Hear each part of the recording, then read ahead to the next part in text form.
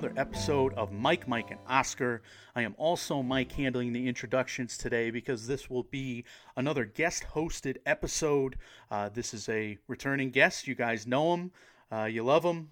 Andrew Morgan of the Nomcast. He is returning because we have another Netflix heavyweight Oscars contender entering the ring here as award season really starts to heat up. But I do want to give you guys a Mike, and Oscar update. We are about ready to get rolling again.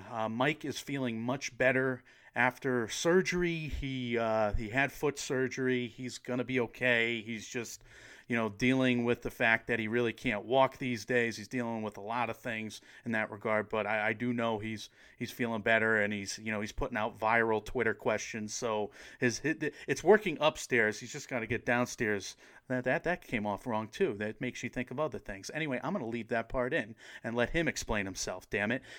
No, I think Mike and I are about to hit record a bunch these next few weeks for sure, and certainly we hope to hit record a bunch at the end of the week with some Oscar race checkpoints, because we know we got to catch up on a lot of the nominations from the Indie Spirit Awards, the top 10s from AFI and MBR, and of course this Wednesday is going to be the Golden Globes, SAGs, then Critics' Choice, then Oscar shortlists. All will follow over the next 7-8 days here. I am currently in the midst of watching a lot of Sundance films, and it's going to be a ton of MMO content coming your way on both the airwaves and online. We're going to launch MikeandOscar.com at some point in the very near future. I finished most of the grunt work, you'd say, with our episode catalog, which took me months and past the conception point, but now it's a reality. There are over 500 episode pages,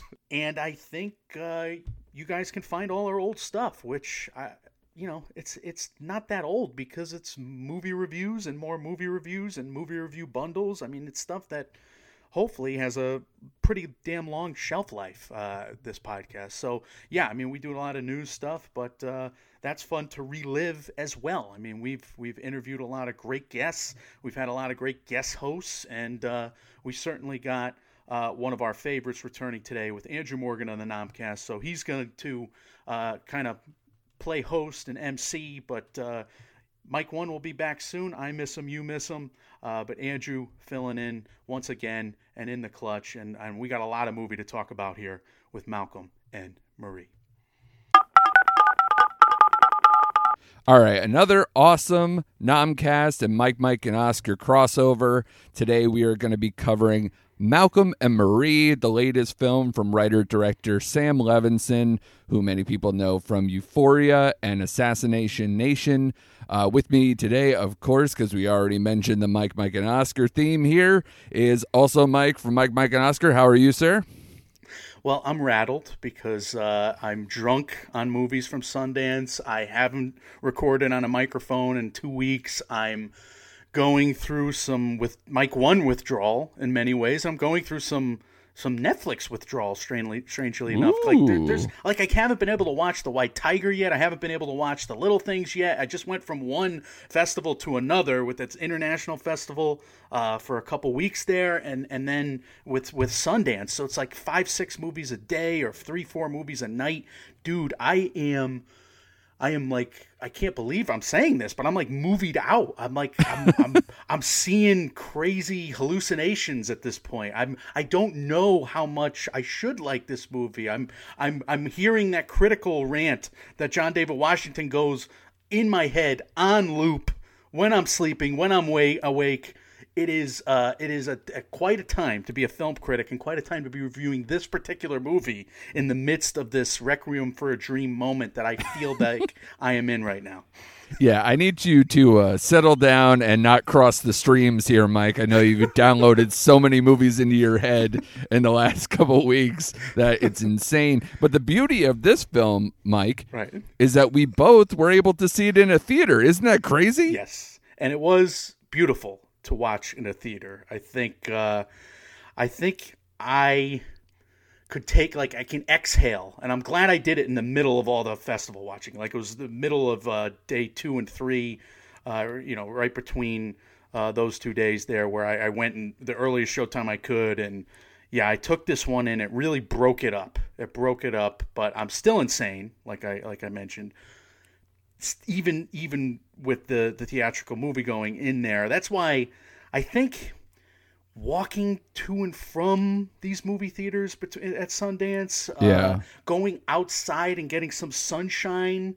Like, Andrew, I haven't even walked the dog. I mean, yeah, it's been like 14 degrees out for 3 days, but I can't even walk the dog because I have a pug, and pugs only exist at 40 to 60 degrees. They're like Californians. They can't take weather hotter or this, slight dig at the rest of Hollywood there. No, I was about to say, isn't that the theme of this whole movie and this whole show is just going to keep digging at California and the coast? Maybe that's why I love it so much, because I'm from Connecticut. I'm from I went to school in New York City, and I'm used to, East Coasters. You're an elitist, Michael. You're an elitist.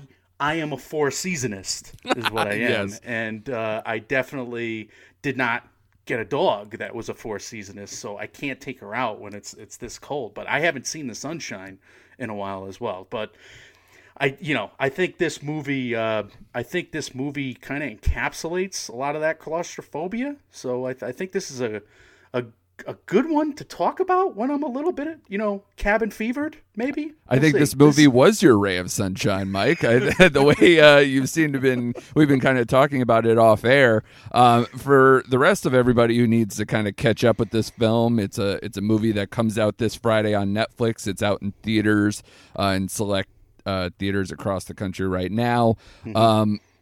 Malcolm and Marie is one of those movies that I know you guys keep track of this stuff on MMO, of course, but it was a surprise. It was a very big surprise, not only for people who follow Netflix, but just the movie industry in general. Not a lot of movies were shot during quarantine, let alone to something that has this kind of gravitas and scale, and then Netflix swoops in and pays $30 million for this movie to acquire it. And I think it shocked a lot of people. And once it started to really get some buzz behind it, certain people like your boy, Scott Feinberg, I'm not saying he's not my boy. I enjoy his work. But I know you guys and your love affair with Scott Feinberg. So I don't want to dismiss that at all. I won't deny it. I will confirm it here. Yes.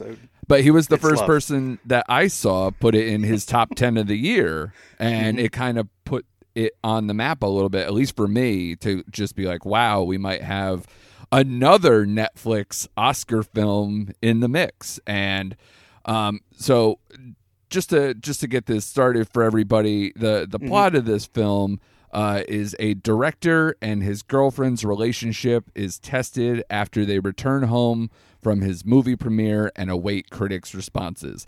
That is part of what happens in this film.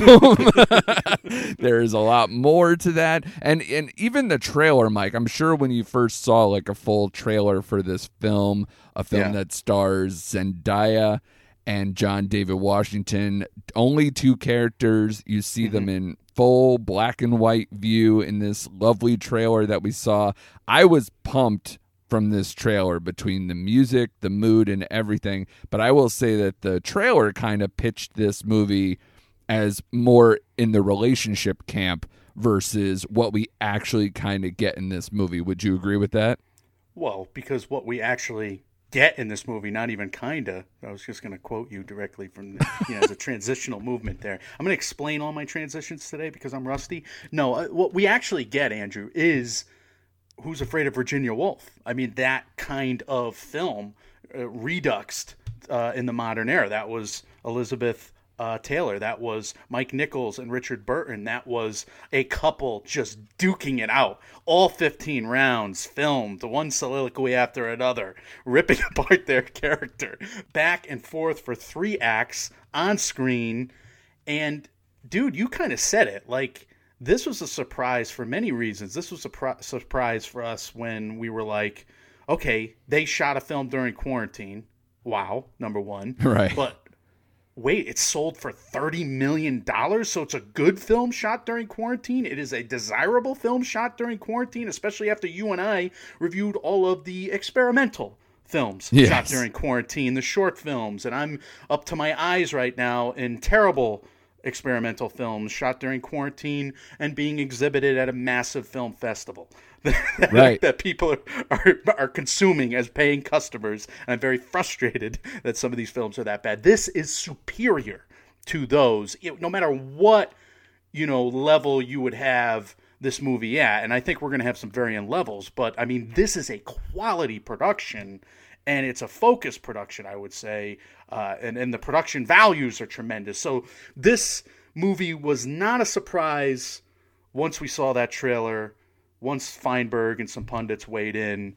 But it's one of those roller coasters right now where I'm looking at the critical reviews from one week to the next, and it really has been something that was high on everybody's list, and then immediate backlash like a week later. And what's going to happen next week when this thing lands on Netflix? Oh, I think it'll go right back up again. We'll get to the critical response stuff a little bit later, because it is bizarre. But I'm with you with the Virginia Woolf comp. I'm with you. Like I've seen a lot of people make early Cassavetes film comps. For me, because in a way, Noah Baumbach makes similar stories. He's kind of a modern Cassavetes, maybe not as extreme, especially in terms of composition and such. But I felt like this film, when I was watching it, definitely had, I thought it was almost kind of like a perfect mix between Marriage Story and Kicking and Screaming. Because Kicking and Screaming has a lot of, philosophical debate, larger issue stuff, but also mixed in with pointed, relationship drama stuff as well, kind of like Planning Your Life. But then you get the Marriage Story part where it's specifically a relationship that, a marriage or an intimate relationship that you're dealing with that's coming apart while you're also discussing all these big, large-scale issues. So I thought it was an interesting combination there, too. But, this movie, it's a miracle. Like you were saying, it is kind of this dynamo, a diamond in the rough here. A $2.5 million budget. Sam Levinson kind of, took Zendaya right off the Euphoria set after it got closed down, and just kind of tried to figure out a plot that could be shot in this time. He sent her multiple things. This was not the first idea. This was not preconceived at all. This was kind of reverse engineered. It's interesting, Mike, you're a person who went to, film school and all these things as well as I did, and had that kind of production background as well. It's interesting that I kind of feel like this movie is how indie filmmakers really think, in a way. Because indie filmmakers always have that big idea, right, that they just can't shoot because they know they don't have the budget for, and they end up settling for something that they can shoot, and they bring like that easier story to kind of get across the plate to get them notoriety, and then have their bigger ideas for when they have the budget for it. You got to think small. You got to think minimal locations, minimal characters, and to make it affordable. They did this on the fly in a few weeks. The shooting schedule was, I think, maybe 13 days, and from what I read, the first few days didn't even factor into the film because they were just experimenting. So it's wild how much they accomplished here. I disagree with a lot of the critical backlash that this movie is, quote unquote, incomprehensible, or a quote unquote bewildering mess, or that this author and Sam Levinson, that this trio really seems to be waffling on the themes that they want to get across, and everything they're saying, they'll bluster here, but really they just don't have the core of ideas. They don't have a thematic through line that works. And I hate those criticisms, because to me this movie is clear as day what it's trying to say, and I think we're going to get into it in spoilers, but I think to tease that right now, I think it's about big ideas. I think it's about, creating art. I think it's about inspiration. I think it's about, relationships where, quite simply, you hurt the ones you love the most. Yeah. And I don't think you got to get so deep. Like, I don't think that these critics are being fair by saying something that's very deep on multiple levels, that has one rant or another after a single viewing, that they can consume it all and understand the thematic through line. And when, in fact, there's a rant in this movie basically saying that film critics need to put these movies in little boxes, these identity politics that play out all the time. They need to categorize films this way, and this is how they do things, and it's bullshit, and it's wrong, and movies should be much more flexible than that. And this is a prime example. It's proving its fucking theme by messing with the film critics right now, is a long-winded way of saying that Metascore is the reason why this movie is great. Yeah, basically the reviews are straight up polarizing right now, and it's infuriating. I think if you're probably on either end, but I will say from two guys right here who are about to get into, a little more of a glowing review for this thing. Right. I don't understand it either, Mike.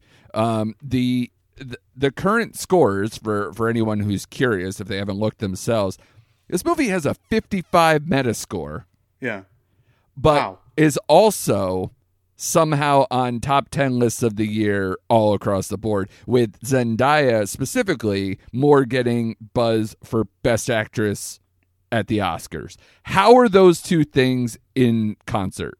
They don't make sense. I went through, because I keep track of, I know you're a spreadsheet guy. I know you're a person who keeps track of your films in various ways. I went through my top 25 movies and tried to compare Metascores with any of them. And some of those films, are just straight up genre movies that just I love or whatever, and they're not even contending for Oscars and have higher Metascores than this movie, when this movie might land getting multiple Oscar nominations. I really am at a loss with the punditry and the critics groups. I mean, is it simply the fact that they get called out in this movie? Like, yes. 'Cause there's some criticism. Yeah, it has to be, right? It has to be that John David Washington's just Mortal Kombat punches his, Indiana Jones or Mortal Kombat punches his fist through their chest and rips their heart out, and then they watch it beat in front of their dying faces. I mean, that does happen in this movie, and I think it is a healthy thing for the art world to come back at the critics every now and again, because otherwise, some of these, I heard somebody say this movie was boring. That's said nothing. Unfathomable. I don't know. They talk, they say nothing, and this is a boring film. I don't understand that. And then when they say that the thematics are all over the place, this movie is symmetrical with what it deals with and when, from the beginning to end. I mean, what the hell are they talking about? Did they just not pay attention? They watched it at home and they didn't fucking pay attention? I really am upset with the punditry on this one. I think they need to have a thicker skin, and you can criticize this movie for a lot of issues. I do think there are issues with the movie. It's not a perfect movie. It's not an A movie for me, even though I love it despite its flaws. I think you can criticize it for expositional dialogue. I mean, they come home from that premiere and they're like, "Oh my God, I just came home from the premiere and we both just attended it, and what a great, and here's the play-by-play and going back over everything." And that's annoying dialogue, expositional dialogue, but I get it. They're setting it goes away fast, but yes. It does go away, but it's there. I mean, you can get on this relationship for being somewhat unrealistic or being, I mean, I think I figured let's put it this way. I figured the criticisms were going to be that this seems very contrived, right? This seems like it's so hyper realistic. Nobody argues to this bloodthirsty level of go for the jugular. Nobody's been married apparently, because I've had some doozies in my time, especially when you're younger and you think you're always right. and you don't learn anything. This is very similar, and in fact, some of the dialogue kind of comes straight from a lot of things that married couples or longtime couples experience, where like you said, you hurt the ones who are closest to you because you trust them with this information, or you trusted them with all your whole life. So when they throw things back at you, it cuts deeper. So, of course, you're going to say the most reprehensible things to these other people, and with a venom and a vengeance that you've never seen in yourself to that point. Everybody has those moments. But one of the things I wanted to say to you is I think it's actually, especially because they go after specifically this made up kind of character of the new in the LA Times, that I think specifically the larger critical bodies or larger critics groups or newspapers, outlets, if you will, are the worst. They're actually the biggest offenders of panning this film, because I think they took it straight to heart. And I agree that I think they need to get thicker skins. And I literally, I shouldn't actually say what I wrote in the notes, because it's we'll be hitting all the censors. But I mean, literally in Rotten Tomatoes, this movie has a 59% critical score. And if you go and you can select where the top critics are separated from the rest of the critics, it actually goes down to 41%. 41%. They took it personally. Oh, Simple they did. As that. They absolutely took it personally, and especially for something that's, it's hard to say it's a subplot, because it's not the real aim. His film and the reaction and a lot of the scar tissue from potential betrayal in this film is more the issue here than it is about the critical response to his film. It's a small part. It's not even that big a thing. So I think they took one thing and then looked for blood in other parts. That you're right. It does have its flaws. It does have exposition and transitional issues and things that I can absolutely point to. But I think it speaks to a higher plane in terms of the dialogue and the issues and the themes that they talk about. And they really get to the heart of some matters that have not, to my knowledge, really been talked about on screen. So I was quite impressed with a lot of these things. And I just have no idea why it would be ripped apart. I'm sure you also saw the early stupidity when the trailer came out of people complaining about the age gap between Zendaya and John David Washington. That's insane, especially when we were talking about how this movie is such a unicorn and a miracle and any other superlatives that I want to give to it, because this movie was made in quarantine. You have limited people at your disposal. Zendaya was number one because she worked in conjunction with Sam Levinson to get this movie made. Right. And John David Washington, signed on after having to be read 10 pages of dialogue over the phone to have to sign. This is a unique situation. If you get John David Washington, you hire John David Washington. I don't understand the issue here. And that quickly kind of went away, I feel like, after the initial chatter. And then the other early review complaining that I saw was that Sam Levinson, as a white man, expressing frank assessments on race was annoying to them. And especially, again, if you know how this movie came together, between how much Zendaya, kind of checked every, draft, every version of this film to really get the authenticity between the two of them, the characters, to go forward. And then even during the shooting, if they thought something felt false, they were correcting in the moment. So I don't understand that criticism at all either.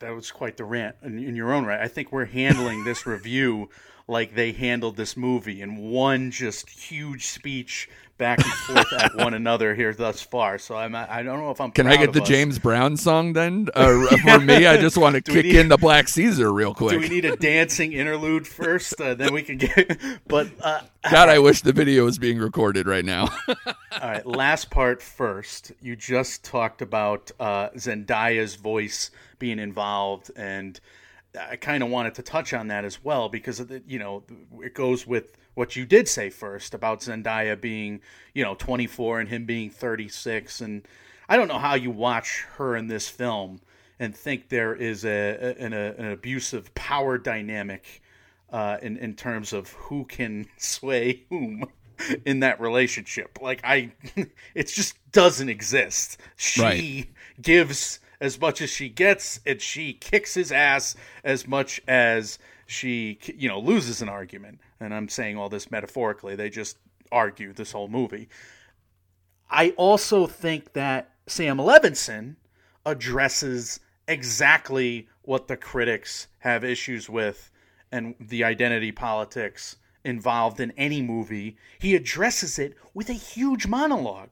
So because he's chewing out film criticism during that monologue, I think critics disagree. And that's fine if they disagree. You can disagree and then still think the movie's well composed. Like you don't have to be a jerk and say it's a bad movie and a thumbs down. I mean, I do think we all bring our morals in. We always do. We bring our morals in as film critics. It is a subjective enterprise. Sure. And we all say this. We all say this all the time. I listen to any film critic doing a podcast, dude, and they all will say subjectivity, subjectivity, subjectivity. But when they have a, moral qualm with a film or something comes back at them, or they do take these high road fucking criticisms all the time, and it drives me nuts because it's not recognizing their own hypocrisy. And in a movie like this, which is made about hypocrisy of each character, these are hypocritical characters, just like we all are, just like you and I are when we get into a knockdown, drag out argument with someone we love. I mean, this is what it's about. It's about that fact that when we have these big ideas, when we have these quote-unquote convictions that we live by, we're often full of shit. Every one of us. We're full of shit. And that's what this movie is saying. It's the theme of the movie. They're full of shit. We're full of shit. Maybe we should check ourselves, be humble, and reassess. And that's hard to do. As a film critic, we understand when we see a movie one night, and that very night, we're supposed to cast judgment upon it in the best verbiage we can come up with. All the powers of the pen put into that review for the next morning because it's got to be out. We can't do the film studies like we do on podcasts as written reviewers. And again, what a time to launch MikeandOscar.com when Mike and I are throwing our hats into the written review ring. I'm feeling that stress. I'm feeling it. And as a writer who's had writer's block for many years and had to deal with it, I'm feeling that pressure. And I get the anxiety and the stress of that, and I get that this movie touches nerves in that regard from film critics. Never mind the 100,000 nerves it must touch and needle just in terms of everybody's relationship histories. Absolutely, Mike. And the one thing I do want to touch on before we get too far, just for everyone's sake, we're about 20-something minutes in, and Mike hasn't thanked me yet. So I want everybody to note that Mike hasn't thanked me. And we'll have to do a long version of his thankful notation at the end. So everybody will get that once they see it. I want to get back to the basics here a little bit, because let's get out of the hive mind, the critical stuff, and really get into what we kind of love about this movie. I mean, when I came out of it, I and even in the research, a lot of the things kind of kept coming up of what I appreciated was some of the things that Levinson kind of was saying to himself or saying to people in the press. He described the film as two snakes in a jar, which I was like, absolutely. And he's like, we're not going to take the lid off. There's no place to go. And the interesting thing about this film is that I don't think it feels claustrophobic. For being two people in a house having an argument. Yeah. The beauty of how they set this film up with this gorgeous house in the middle of nowhere, probably on like, I think they say Santa Monica or something in there. And, it's literally, it's a glass house. So I get the jar kind of comparison here. So the audience gets to view inwards and out this, stretch, this amazing, place that they've rented that they're having this argument in, and you get to see from all sides that even from Jump Street you get to see John David Washington's joy, setting the music, setting the tone, climbing on things, beautiful shots that track the movements as they're going through the house, and then also get the intimacy of this handheld work, cutting these extreme close-ups, between when they're at their most, intimate, literally, yeah. Well, maybe not their most intimate, they're kissing. But for me, right now, I was going to say, as a in both celibate ways. critic who's living, not with somebody, that seems very intimate to me. And I will say most. But no, you're hitting on why this movie works as a chamber piece and why every chamber piece needs to work. Because Midsommar is claustrophobic, even though that's not a chamber piece.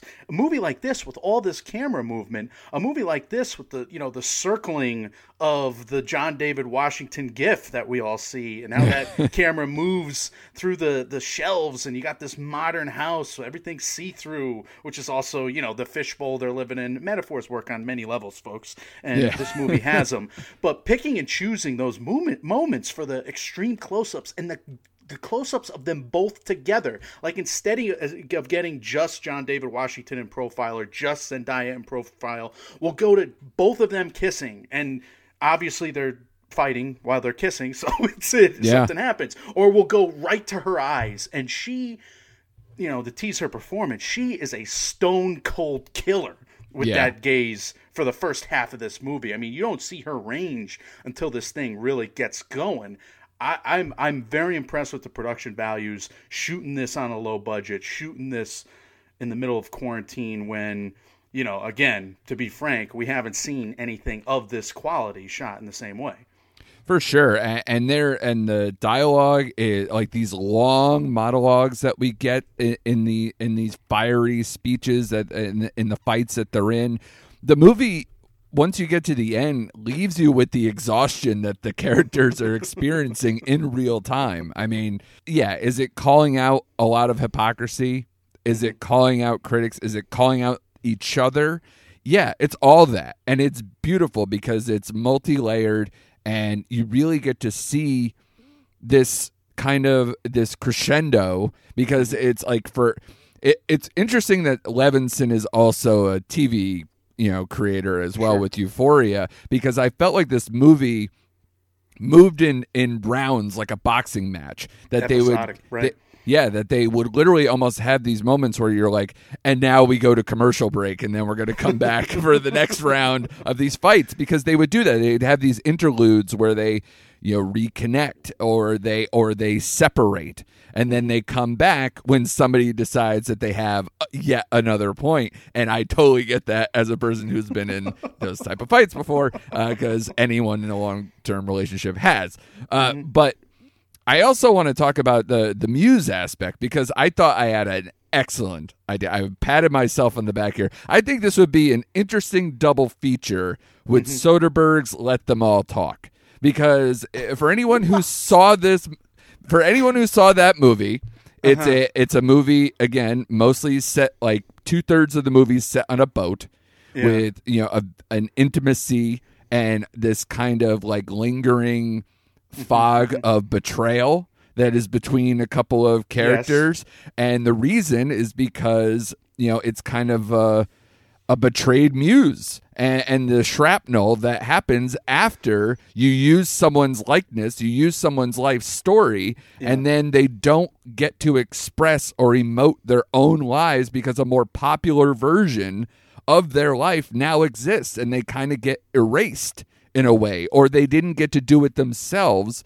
So there's always this kind of empty feeling that you get from that. And Zendaya, experiences that in this film, and then, Candice Bergen feels it in the Soderbergh film. So I found it was a very cool kind of like connection I made in my brain. And of course you agree with me. So we how could I not? No, you're honestly, you're right on with the thematic connection there. That's fascinating. I think, and you could probably, especially as an Oscar pundit for this year, and obviously years to come, hopefully, you're doing a fine job. But I would say in 2020, we have this theme of a lot of the big-time Oscar contenders being these stage play adaptations, or even something that feels close to like it with how Sorkin does his films. You get a lot of these. I think I've used the word claustrophobic more times this year than not, because it's these one or two location smaller things that were adapted from the stage that have, these characters held within a room that are forced to confront each other in some way. One Night in Miami, Ma Rainey, a lot of these type of bigger films are filling that. And this one, it feels like it almost should have been adapted from like a one act or something like that and brought to the screen. But I think they actually one up those films in a way visually, that I think the blocking here, the cinematography here is more of a standout than a lot of those other films. And it impressed me wildly in that regard. I do think there is probably some advantages for being the one location the entire time, to being just these actors the entire time, to being, a story focused on X, Y, and Z, and A, B, and C will also, parallel what X, Y, and Z winds up being in terms of the plot. But to not get any more confusing, I think this is a stylized and glorified version of what we're all kind of living in. And I do think movies like that can go either direction. Like, if you're on a boat and a cruise and you have the ability to put Lucas Hedges and three of the greatest actresses in the history of time on a cruise together and all of that scenery, or to go from one landmark achievement and legendary status event like One Time in Miami did, with Cassius Clay, Sonny Liston fight, or the referring to the Copacabana. You don't have that ability here. You don't even have the ability that Who's Afraid of Virginia Woolf had, where you can go to the bar. Yeah. You walk out of the house, you can go to the tree, but that movie got on the road. If this movie was able to be closer, another Mike Nichols movie, right? Yeah. With all that extra style, I wonder if it would help it or hurt it, because there is just this clarity in terms of the filmmaking, in terms of the composition with the production values, that I don't think we've seen out of any of these films that have been made during quarantine. Like, I just watched In the Earth, a mess in terms of look, again, sorry. I think it's an experimental film. I like Ben Wheatley to an extent. I hated that film with a passion of 1,000 fucking strobe lights. Sorry. Hated it. I know I didn't want to mention that. Anyway, I'm trying not to spew so much hate, but I've hated some of these movies shot in quarantine.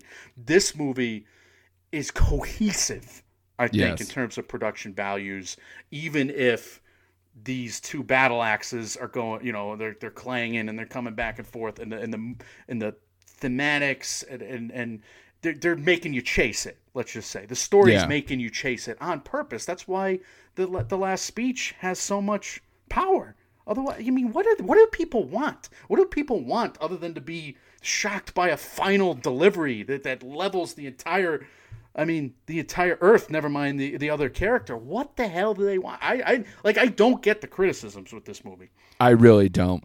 And to your point, I did kind of like search my brain, because I heard a lot of people say that they think this movie could have been improved, that if they had more time or more locations. I think that's lazy. I think that's fucking lazy. I know, because to me, even just trying to zone out and kind of like see where this would go, don't you think that like some of the arguments that because they're coming from a flawed perspective, or at least this person's flawed perspective, that you don't want to see more, because the more is going to inform your decision who's right and who's wrong, when a lot of these conversations aren't about who's right and who's wrong. It's about what their perspective means about the relationship. And I think that's more the issue at hand. So I don't think it would have lent too much to go through. Like you said, maybe it cuts some exposition if you see them going from a premiere into a car, but that's like minimal. Like but that I don't care if they do it. They don't. I could take it either way. It's almost like this movie defends all of its own criticisms from the film critics in this damn movie.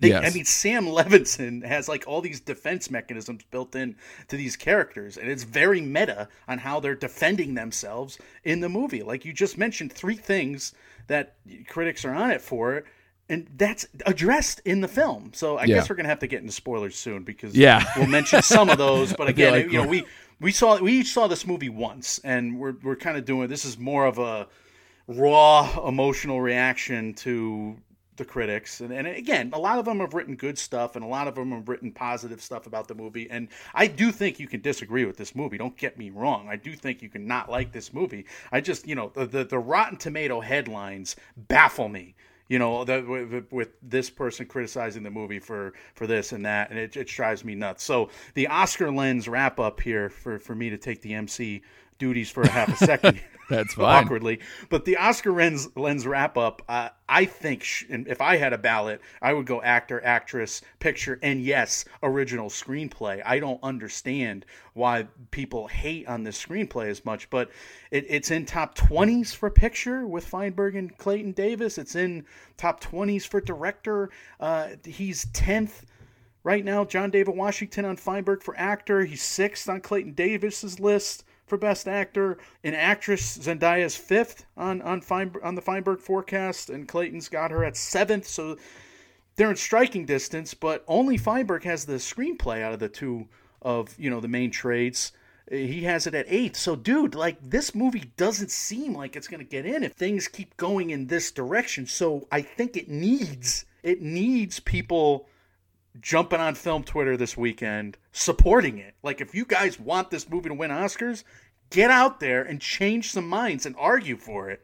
We're kind of holding the pep rally. I don't know how well I'm making the argument, because I'm all over the place and I'm watching 7 movies a day, but I'm trying to to galvanize the forces. If you love this movie like we kind of do, get behind it on social media.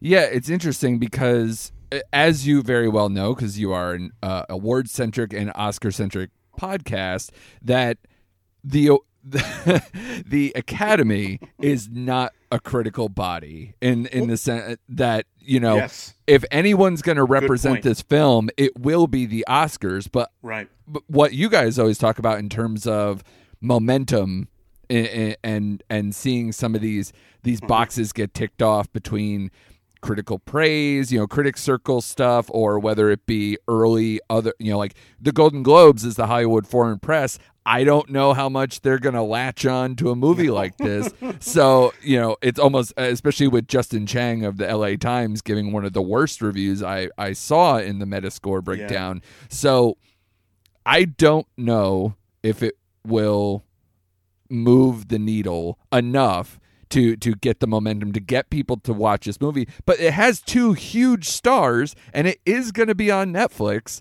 Mm-hmm. And Netflix, I don't know if they're feeling a bit squirrely at this point in the game, because, Chicago 7 had some noise. It seems like the noise batted down.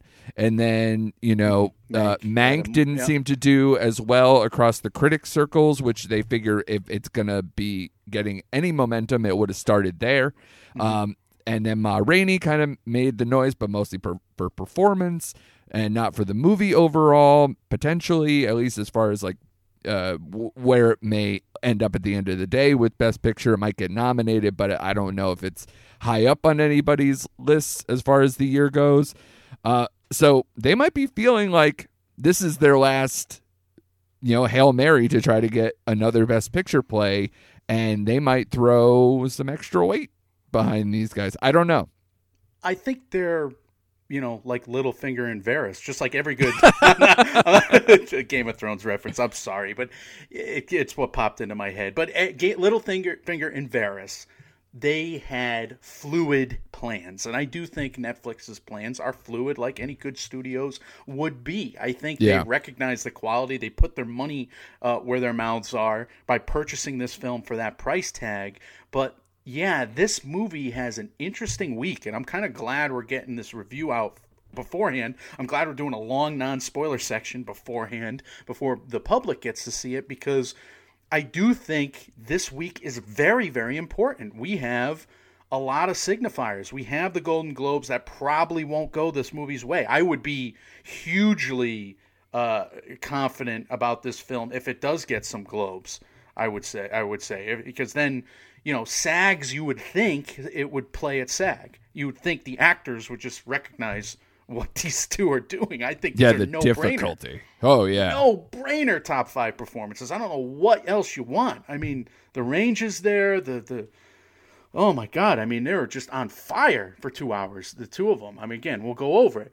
But I think this movie has a tough time this week. I think Critics' Choice, I don't know. Short list, it's not going to show up in tech categories unless cinematography comes through for it, right? I mean, production design. I can't see it getting cinematography, even though I really think it's a standout.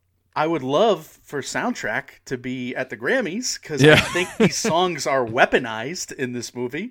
Of course. For their arguments, but I don't know if it doesn't come in big, it won't come in terms of these nominations. And yeah, it does need to come in sooner than later, I would think. Maybe it has the late breaking, possibility, but that usually happens for Clint Eastwood or Paul Thomas Anderson or Steven Spielberg. It doesn't usually happen for a new film. Like, we've seen Waves try to be a late breaker, Clemency try to be a late breaker in the last year. Yeah, those indie films that are hot at the festival, or those smaller films from the names that are up and comers. Like, I feel like these two established themselves. I feel like Sam Levinson established himself as just an obvious Oscar contender in any year. He put Hollywood on notice with this movie. I think John David Washington and Zendaya put Hollywood on notice and put us as a punditry on notice with this movie. I don't necessarily know if the critics came to the same conclusion, the rest of the critics. So I don't. But here's the beauty of it, Mike. I don't think any of them care. I really don't. At the end of the day, this is gravy for Netflix. It wasn't in their forecast. It wasn't in their plans. John David Washington, and Zendaya, they helped produce this movie. They funded this movie. They made a fun movie. They get to have this acting showcase that, whether they get rewarded for it, cool. This is a movie shot in Warrington. If 40,000 people watch this movie over the next month, Netflix doesn't care. They just want a movie of the month, movie of the week, and I get that. I mean, they want a Best Picture too. I think this movie should be considered. Again, if I had a ballot, and it's going to finish high up on the Mike and Oscars, I think, after I get the chance to study it, I think Mike and I will kind of, weigh in on this one again over the next few weeks for certain. But yeah, dude, I think it is gravy for Netflix, but I also hope that Netflix is encouraged to push it more.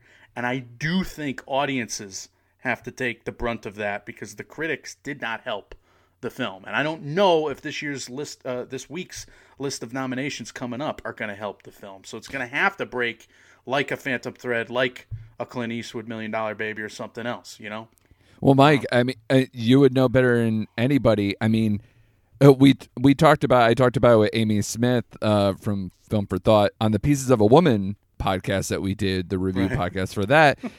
Netflix keeps coming up with new ways to cannibalize themselves. Like, you have, hey, Viola Davis is shooting to the top of Gold Derby's Best Actress thing. Right. Oh, really? Here comes Vanessa Kirby. Oh, really? Here comes Zendaya. Like, they're just going to keep rolling them out, and they're going to keep kind of jumping in front of each other, playing hopscotch, and then they might end up having to cancel each other out, and then it might end up just in the lap of Frances McDormand or Carey Mulligan. So you never know. I don't know how these things work in the eyes of people or how people are reacting to Netflix this year in general. That's a whole other conversation.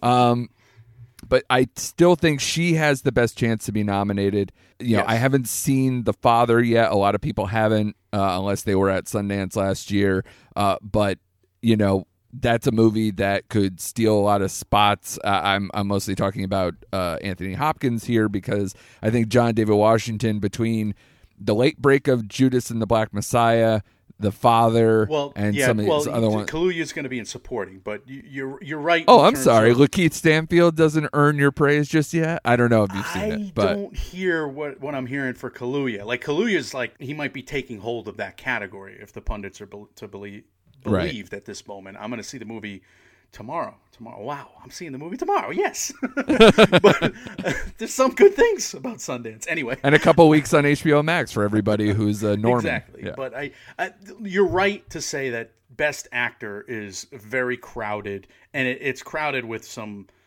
immovable nominations for sure, like Chadwick Boseman, like Anthony Hopkins, Delroy Lindo for sure. Stephen Yeun is making a lot of noise. I'm missing some people because I don't have it written down, but there's Gary Oldman. I don't know how people are going to treat Gary Meg. Oldman's behind. Yeah. He's behind probably John David Washington right now, 6 or 7. Gary Oldman's on the outside looking in, so I don't know. And again, that's something I'm very surprised about because I thought that was some of his best work in Meg. Anyway, this is a long non-spoiler section, but for a good cause because you guys probably won't see this movie till the weekend, and do see this movie and watch it for certain. And Mike, throw the spoiler music in before we say why. Don't tell me what to do. Spoilers ahead! This is a spoiler warning. Spoilers. Spoilers. Spoilers.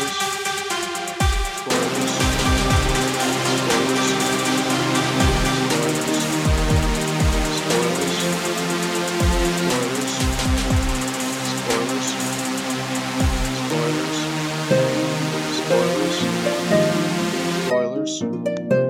Spoilers. Spoilers. Spoilers. Mike, and Oscar Sprint, spoilers! All right, so this is the spoiler section. This is where you want to be if you have seen Malcolm and Marie already. This is definitely going to touch on some serious plot spoilers that may, in fact, really spoil this one. So don't listen to this. Like, if you have not watched the movie yet on Netflix, I know we're putting it out a little early, but we're doing it for a reason. Anyway, you can see this movie in theaters if you're okay to do so.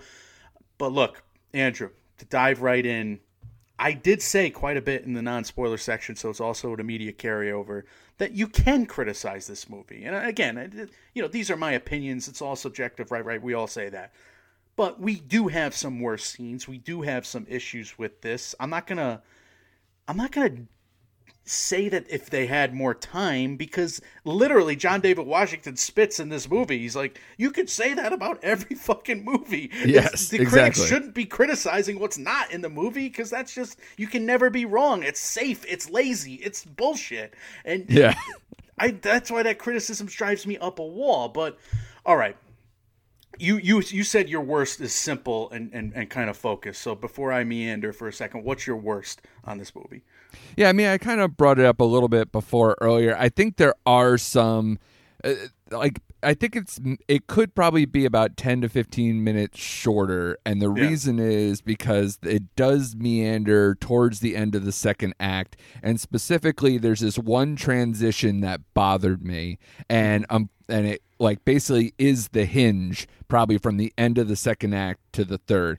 It's the right as John David Washington goes to the bathroom after they're getting more and more intimate, and he wants to kind of tells her to kind of hold that thought, and then goes to the bathroom and comes back, and by the time he's back, Zendaya is crying and then wants to pose yet one more question in a movie full of just one more question, and brings up kind of a bomb. It's something that the movie really wanted to, get across, but I thought it was very, very poorly moved from one piece to another. It lost all its momentum, literally, as their relationship, like the intimacy, lost its momentum with him going to the bathroom.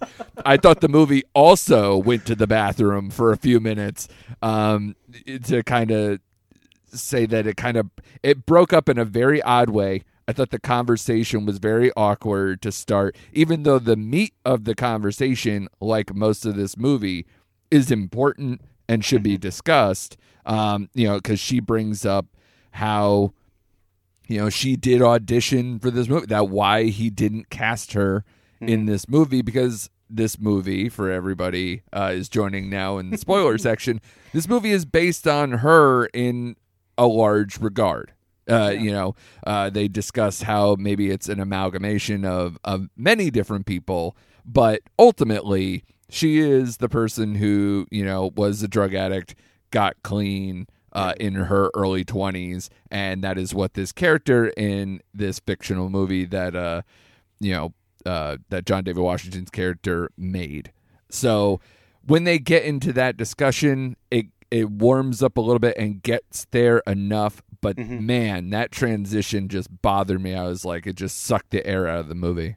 They grinded it to a complete and utter halt for him to take a pee break. It's hard to disagree with you there, even though I kind of laughed when I really laughed hard when he walked back in, ready to get back into it. And she's crying. Yeah. And you just knew, even though I'm not laughing while she's, you're in that extreme close up of her, the one tear running down her face. It's awkward because he's taking a piss during it. I mean, you're not hearing the piss, but it is awkward. Yeah. The transitions for this movie, if it was like done not during the pandemic, like, would they have a beautiful song that would play on my iPod 100,000 times during my sophomore year of college? Like Closer did, of Natalie Portman walking through the, walking through the crowds in New York City. I mean, if they were able to go from one location to another, could they have 10 different characters and split this plot up or split these themes up rather? Yeah. Can you have a Leslie Manville? I mean, this movie is like Phantom Thread to me, even though that's done kind of on more of a level of metaphor than this movie is. This movie kind of spits it because it has to, because you can't have New Year's Eve and you can't have, I guess you could have certain things you find in the yard. Anyway, that's a spoiler for Phantom Thread. I won't talk about it. I wonder what this movie would have been if it wasn't in the pandemic. I wonder if it would have been helped or hurt. I wonder if it would have been more conventional, according to critics, right? And I wonder if they could have smoothed out some, like a few transitions, like you just said. My biggest issue, though, is probably it's more of a me problem, I would say. But I just, and it's a big problem. Like, I'm surprised critics didn't go into this problem. Like, nothing I've read so far is about this. But, like, if somebody who attempted suicide, who's a raging drug addict, who's probably got defense mechanisms, who's been lying for years. I mean, we've all heard about, and, unfortunately, I've lived with an addict who's, I mean, look, I just have some personal experience, and my personal experience is not everybody's personal experience. Of course not. And I don't have personal experience being an addict other than nicotine or something, right? So what the fuck do I know? I don't know if I could ever talk to a drug addict, if I could ever talk to somebody who's attempted suicide like this. Like, that's a major, major hurdle, I would say. Like, how can he go there with her, knowing how vulnerable she's been her whole life? Like, I mean, this movie constantly contextualizes, which is, I think, the brilliance of the original screenplay, and suspends my disbelief.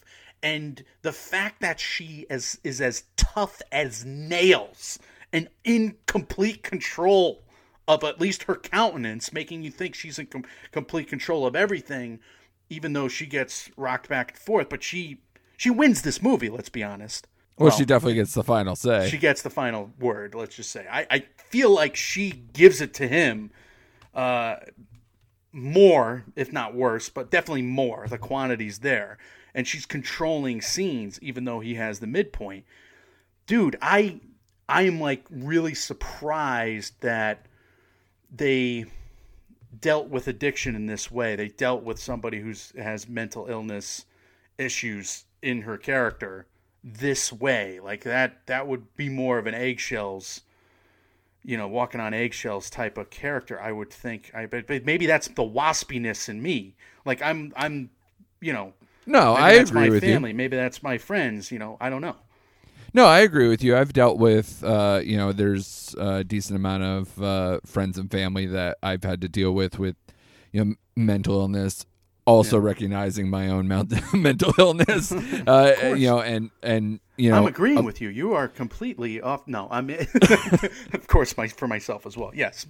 Yeah. Notate that in your thank you speech at the end of all this. So, what I would say, I completely agree. I think she is playing it. She is rock solid in this film. So if she's supposed to be played as unstable, it doesn't come across in a lot of this film that does register false at times. It's deliberate too. Yeah. Yeah. Because if you make her unstable, then she's that trope. Then she's that Cassavetes trope, which he was critiquing as well with The Woman on the Verge of a Nervous Breakdown, et cetera, and with Promising Young Woman skewered.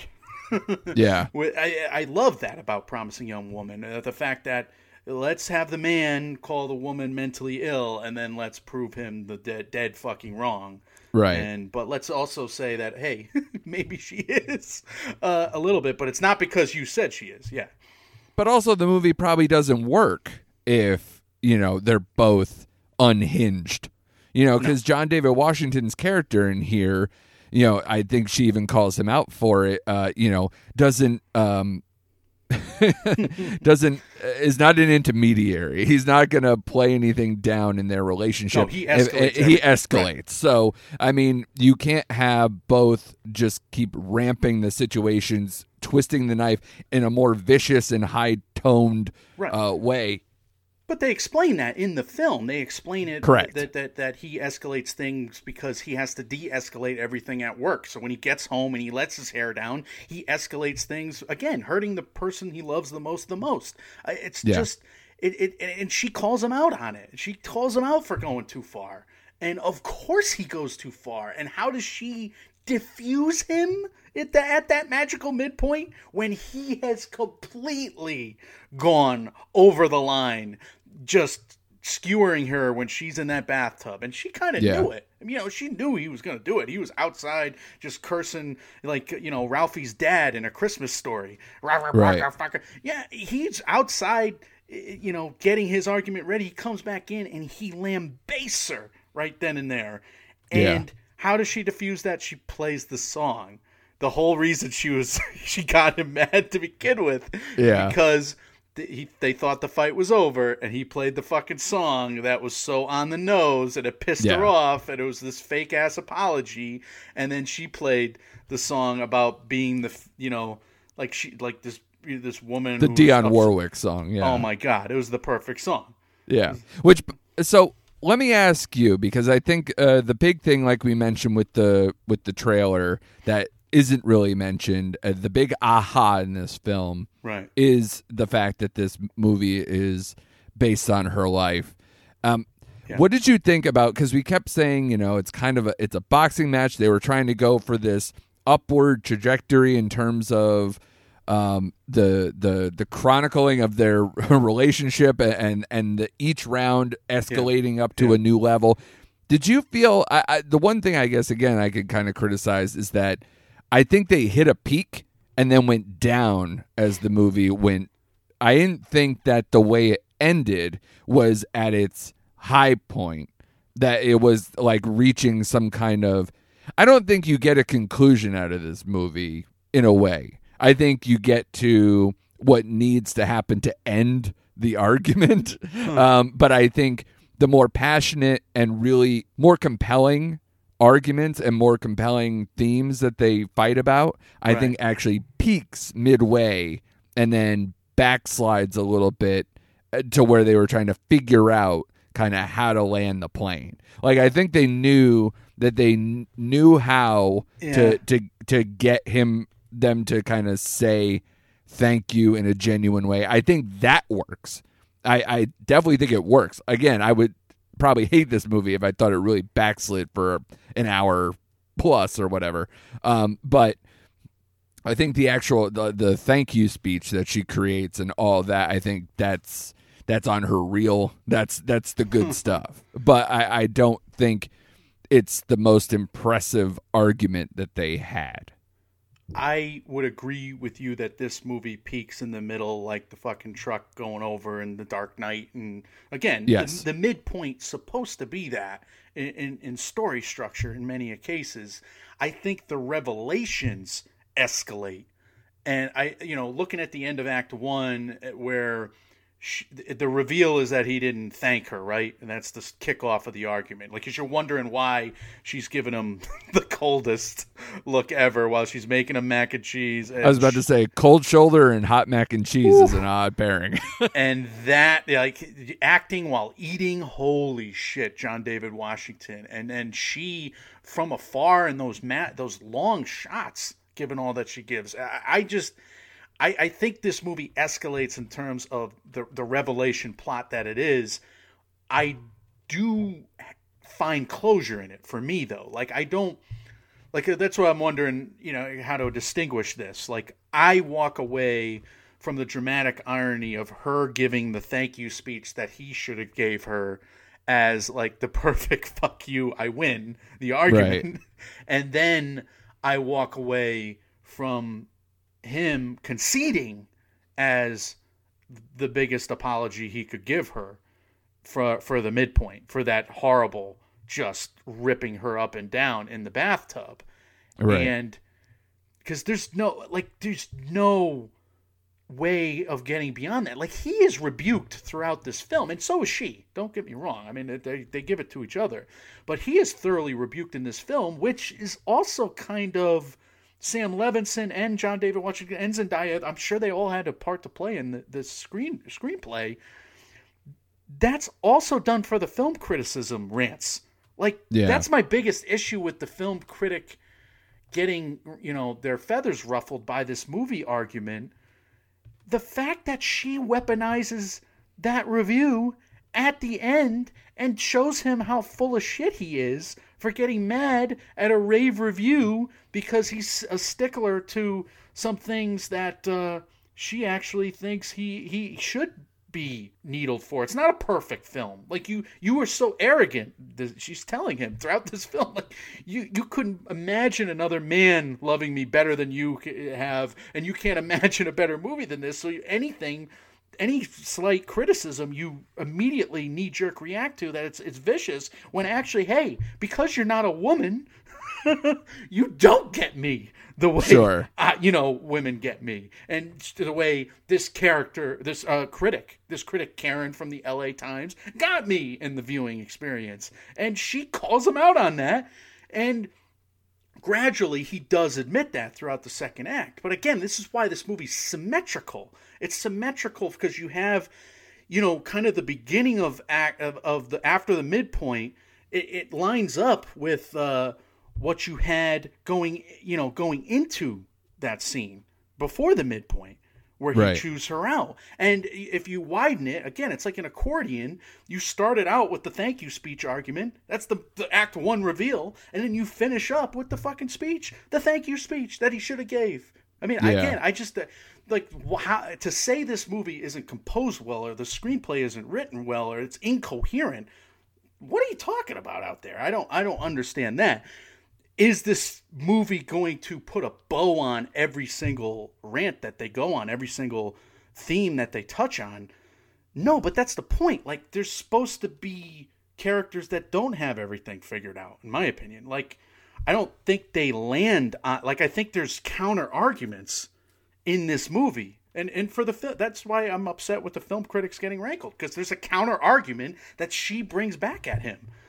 Yeah, flawed characters with flawed arguments, and you're hurt at something to take it as gospel is annoying and self-centered. So I can't see why that should be an argument going forward, and to really derail a movie that I've said many times is a freaking miracle. The degree of difficulty to pull this movie off and make it coherent and to land points and to really even kind of bookend something in a movie that was, I think if I remember correctly, written in a couple weeks. Yeah.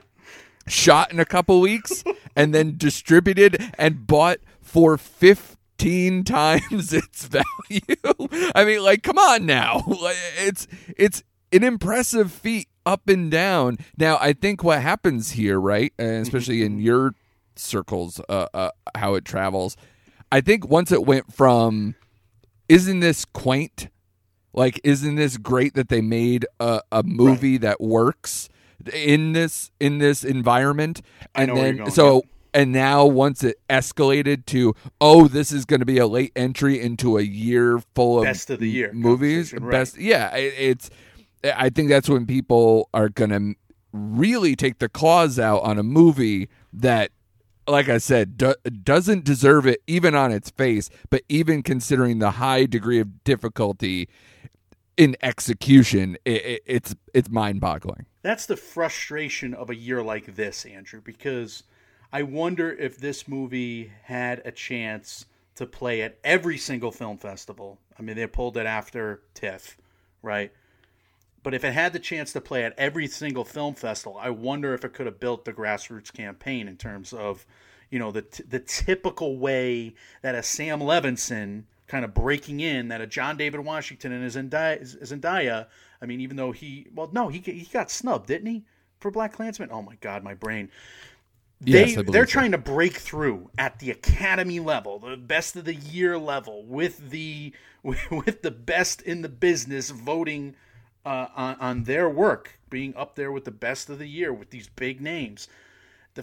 I think when you're trying to break through, you need that campaign that is not going to surprise you. Let's just say what you just said about this movie having wildly erratic expectations for the audience. Like it came out like, all right, maybe this is a pleasant surprise. Like, this is, number one, it's a surprise. Oh, it's a pleasant surprise. They bought it for a lot of money. And then, oh my God, it's an Oscar contender right from pleasant surprise. It just went from like ranked number 70th as an underdog to the number 3 contender on the fight list, right?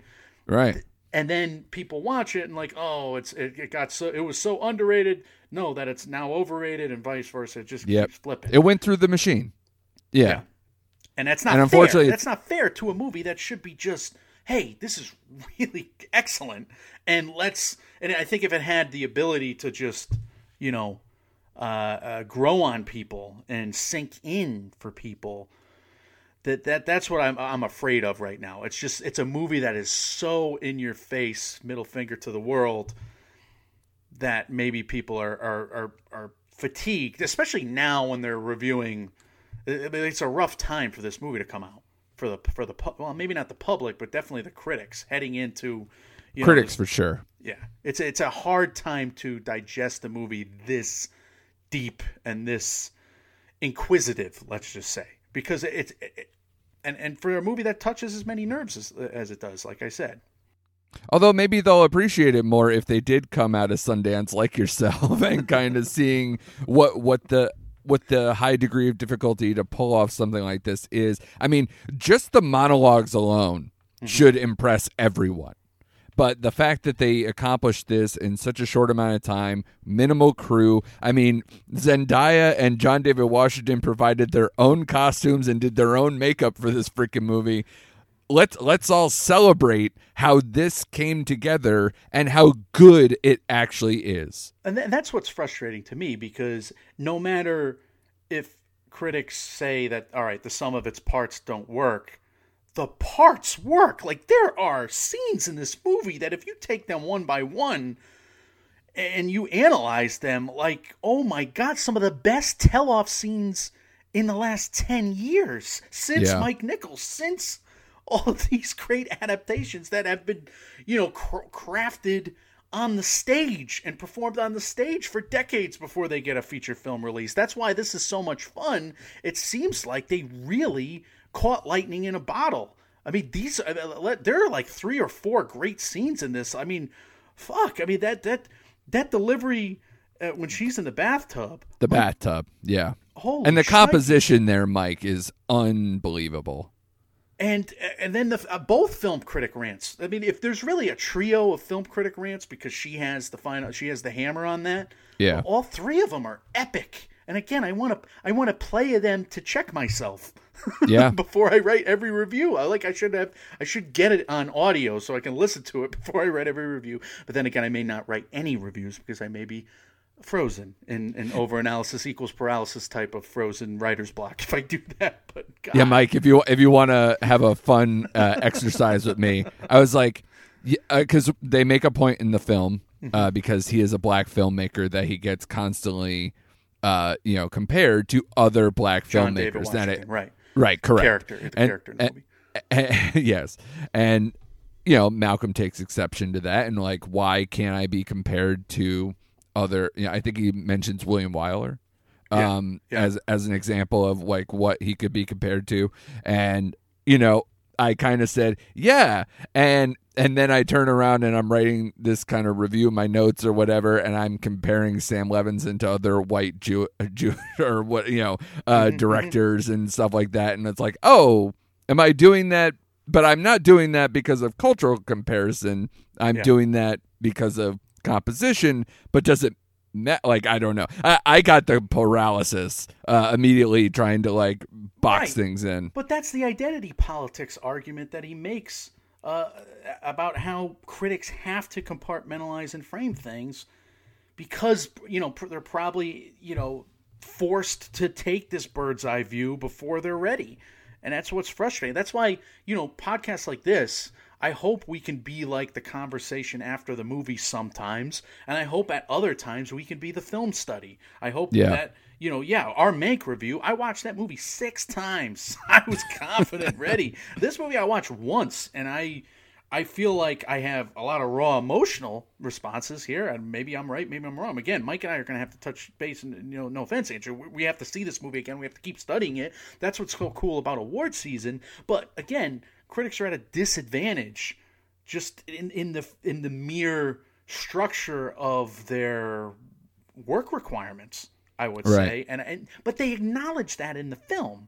They acknowledge their limitations in the film, even though it's after a slew of insults. Sure. That's the problem. And unfortunately, people listen to insults, and it's like the loud man who's laced with profane. It's like, if you're loud and you're profane in your argument, you are the asshole, even if you're saying, no matter what you're saying, I guess. Right? I mean, we've all been there. It's the Bill Burr argument for sure. If you're yelling and screaming in the argument, just take a knee. You've lost. You've lost. Yeah. All so right. We kind of been hitting on a lot of our best scenes. We probably should try and wrap up pretty soon here. We have a couple epic showdowns. I think the genius of them teaming up against the critic in that second half in terms of story structure I think that's brilliant. Now, it kind of it's an awkward. Well, I'm not going to say it's awkward. Like, it's typical though, right? I mean, she calls him on it later, but the fact that they go from him just eviscerating her to her, a half hour later, laughing at his his rant against a film critic, and that they're on the same team again for a few moments before she says, you know what, actually the film critic's right about X, Y, and Z, and you're an asshole for everything you said before, and then she comes back at him, and then I just think the rebuild to the moment when she says or when she does the fake scene for him. Yeah, I thought that was actually the most impressive feat of the film. and why she's probably in any and every Best Actress conversation. It's undeniable, in my opinion, because the performance within the performance, the fact that you're guessing, is she true? She just went out to the tree. Did she have drugs stored in the tree? We still don't, kind of know. We don't know.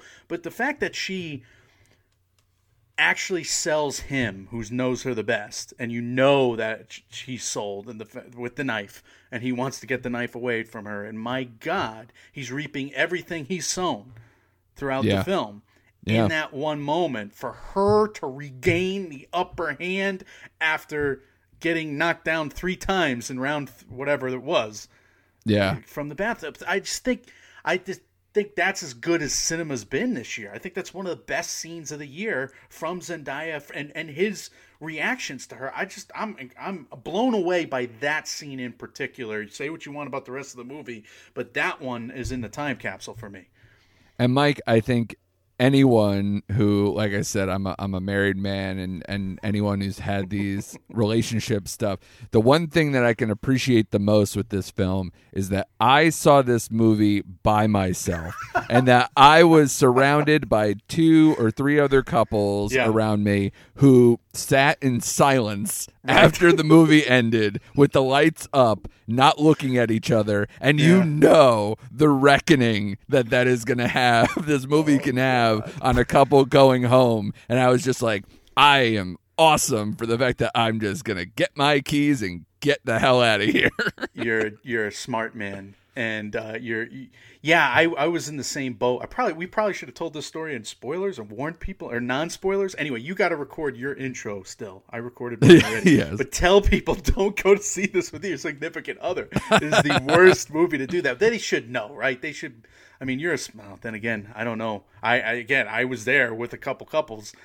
Yeah, and it was scary because I'm a single doofus laughing my ass off at some, even the ironies that I'm not supposed to laugh at. But there's some, I can't believe they went there. Shit, in this movie, I'm laughing at it 4 or 5 times, but I didn't hear a peep. I didn't hear a word from behind me at all. Yeah. Oh my God. Anyway, see this by yourself. That is good. So do you have more? Do you have more stuff? We love the mac and cheese. We mentioned that. The superlatives for me are that scene with the knife. The mac and cheese scenes are always great. Him just going in between arguments and shoveling mac and cheese into him. Anytime that, and I think the trailer covers a lot of them. Anytime that John David Washington leaves is hilarious because he's like in a field just cursing and swearing and punching the air, and then when he's outside and he barks at her, it's hilarious. Like, just even these things that don't seem to match tonally to the movie just end up being hilarious or really well done. And to me, I almost wish, and I know BlacKkKlansman kind of rides the line, but I want to see him try to do a straight comedy. I think John David Washington would be really funny in an actual straight comedy, because I think that's kind of the Denzel Washington charm, isn't it? Like, you kind of have this, can ride both sides, do whatever you want because he just holds the command of the room. And I think John David has the same background, has that same gravitas in a way. Well, he's not his dad. And by the way, the range this guy pulls off between Tenet and here, and Zendaya going from Marvel films to here, is everything. And again, degree of difficulty, range, everything, great performances. This is why we do it. He goes from, a James Bond movie to a John Cassavetes movie. And he's got all the gravitas in the world. I don't know if I said it in non-spoilers, but they should never worry about casting Zendaya or John David Washington again in Hollywood for anything. No. They can handle it, and this is their establishing. This is them establishing their careers right here, and I'm really glad that happened for somebody during the pandemic, other than Netflix. And especially ironic. For her. Well, but you don't understand. I know you're close to the irony here, but Netflix won the pandemic. We all know that at this point.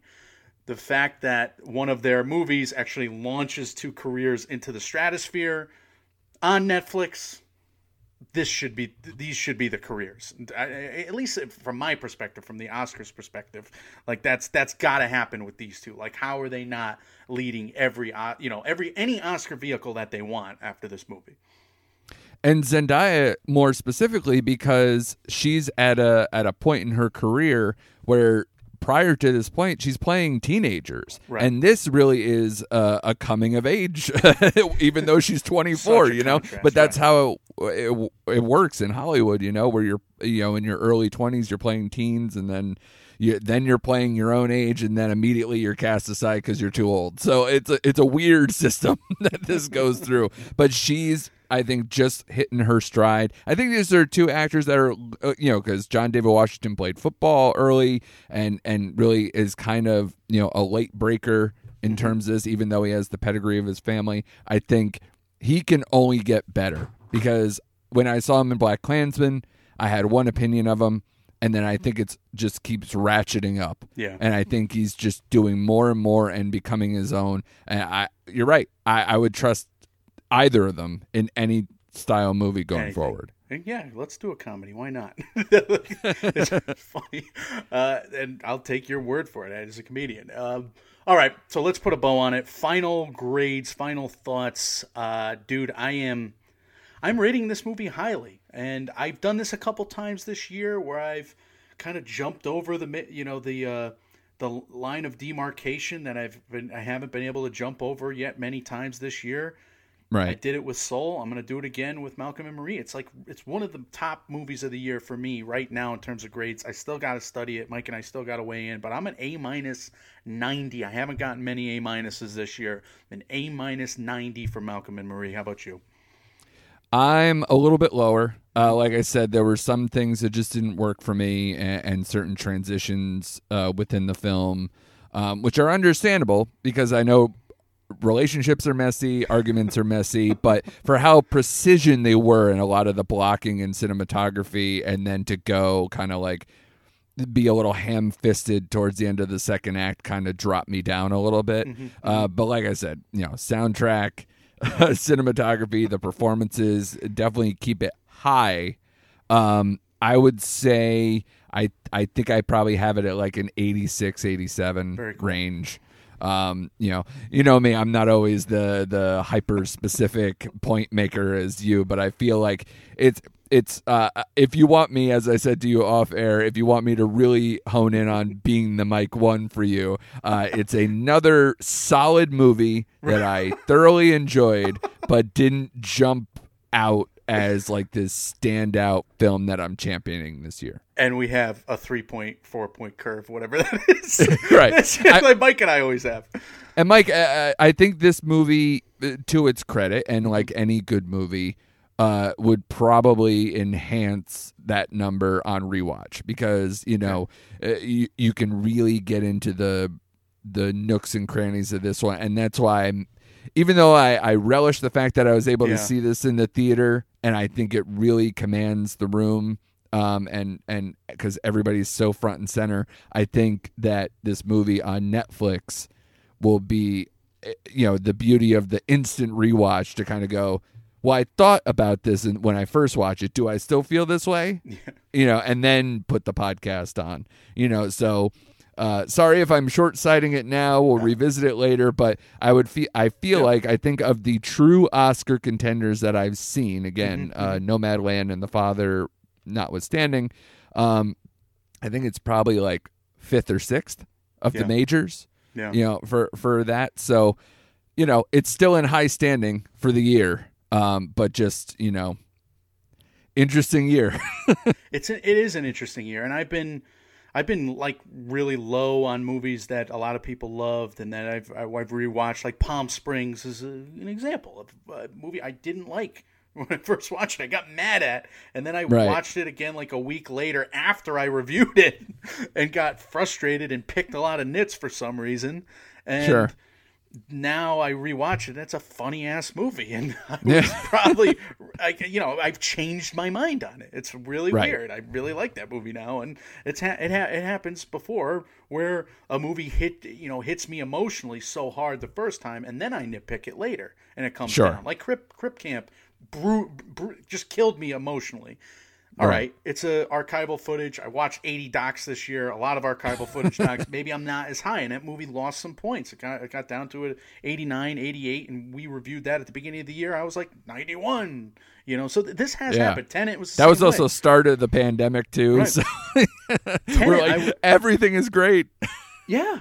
Everything's great. What could go wrong? What could possibly go wrong? Andrew, listen, in my intro, I talked about what's coming up next for MMO, but what do you got going on next at the Nomcast?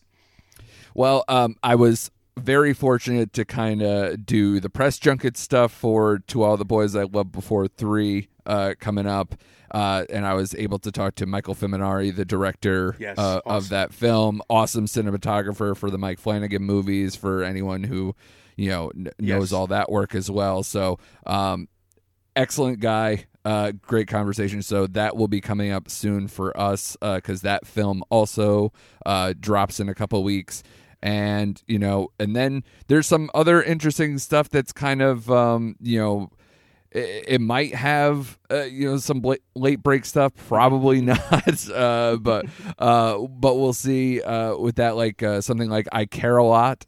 The trailer that came out for that, Rosamund Pike looking insane in that movie. I'm looking forward to that. Mm-hmm. And then, just a ton of genre stuff, like some horror flicks might pop through. A James Wan one seems to be hovering around February too, but hasn't cemented their date. And, there's, some Amy Poehler stuff and some other, just fun stuff that's coming through. So they always keep me on my toes. I'm probably going to try to beg you to come on to do a Netflix State of the Union for the upcoming year. We already kind of teased the action movies that are all coming out, these huge blockbusters that they're doing, and they're kind of going huge with all the money that they got from the pandemic. So good for them. Hopefully it produces good films and keeps my podcast more entertaining every week.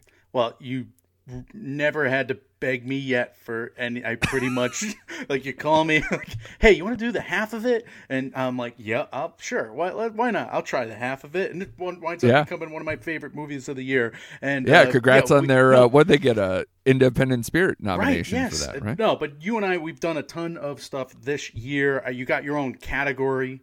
I forget what I'm calling it. It's a playlist, really. You got your own playlist webpage. It's going to be on my website, Mike and I's website. Oh, that's so nice, Andrew man. and I's website at this point. Mike, you're editing, and you just cursed at me. But you cursed at me much earlier because this was very long episode. Oh, Mike, I miss you. And Andrew, I'm so glad that you're able to come through in the clutch for MMO once again. And for all the MMOers out there, make sure you subscribe to the Nomcast. Listen to Andrew's pod every week. You're doing 2 a week now, sometimes a lot of bonus weeks for you. Throughout your time. I mean, you were 1 a week for forever, but now a lot of bonus episodes, scoring interviews, and all that cool stuff. So one of my favorite podcasts to listen to, man, and keep it up. You almost said thank you in this, but I'll consider this your it's good your mac and thank cheese. you. I'm saying it through a mouthful of mac and cheese, right? Excellent. Well, thank you, Mike, for doing this with me. Another excellent crossover, buddy. We did it. I love you. Thank you. See ya.